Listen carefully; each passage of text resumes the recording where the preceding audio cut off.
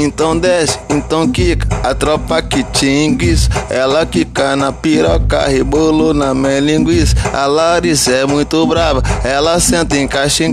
A Bianca representa, essa mina é esperta. Ela pique a Adriele, então senta com a Kelly. Então chama a Yasmin e também a Jaqueline. Então chama a Juliana, então chama a Brenda, que hoje nós vai comer as filhas da puta prenda. Ela quica no meu pau, rebola no natural. Quando aperto um balão, é fora do normal. Então vamos pro motel, que na minha casa tem banheiro e hidromassagem. Ela quer curtir, fazer marquinha na minha laje.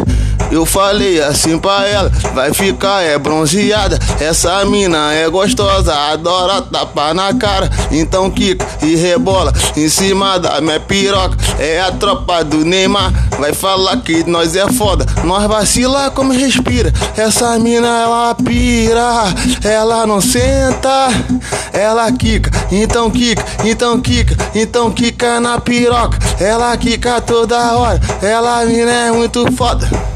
Mulher braba, cu de academia, cu de academia. Ela quica na piroca, ela gosta de orgia. Ela gosta de encaixe, ela gosta de encaixe.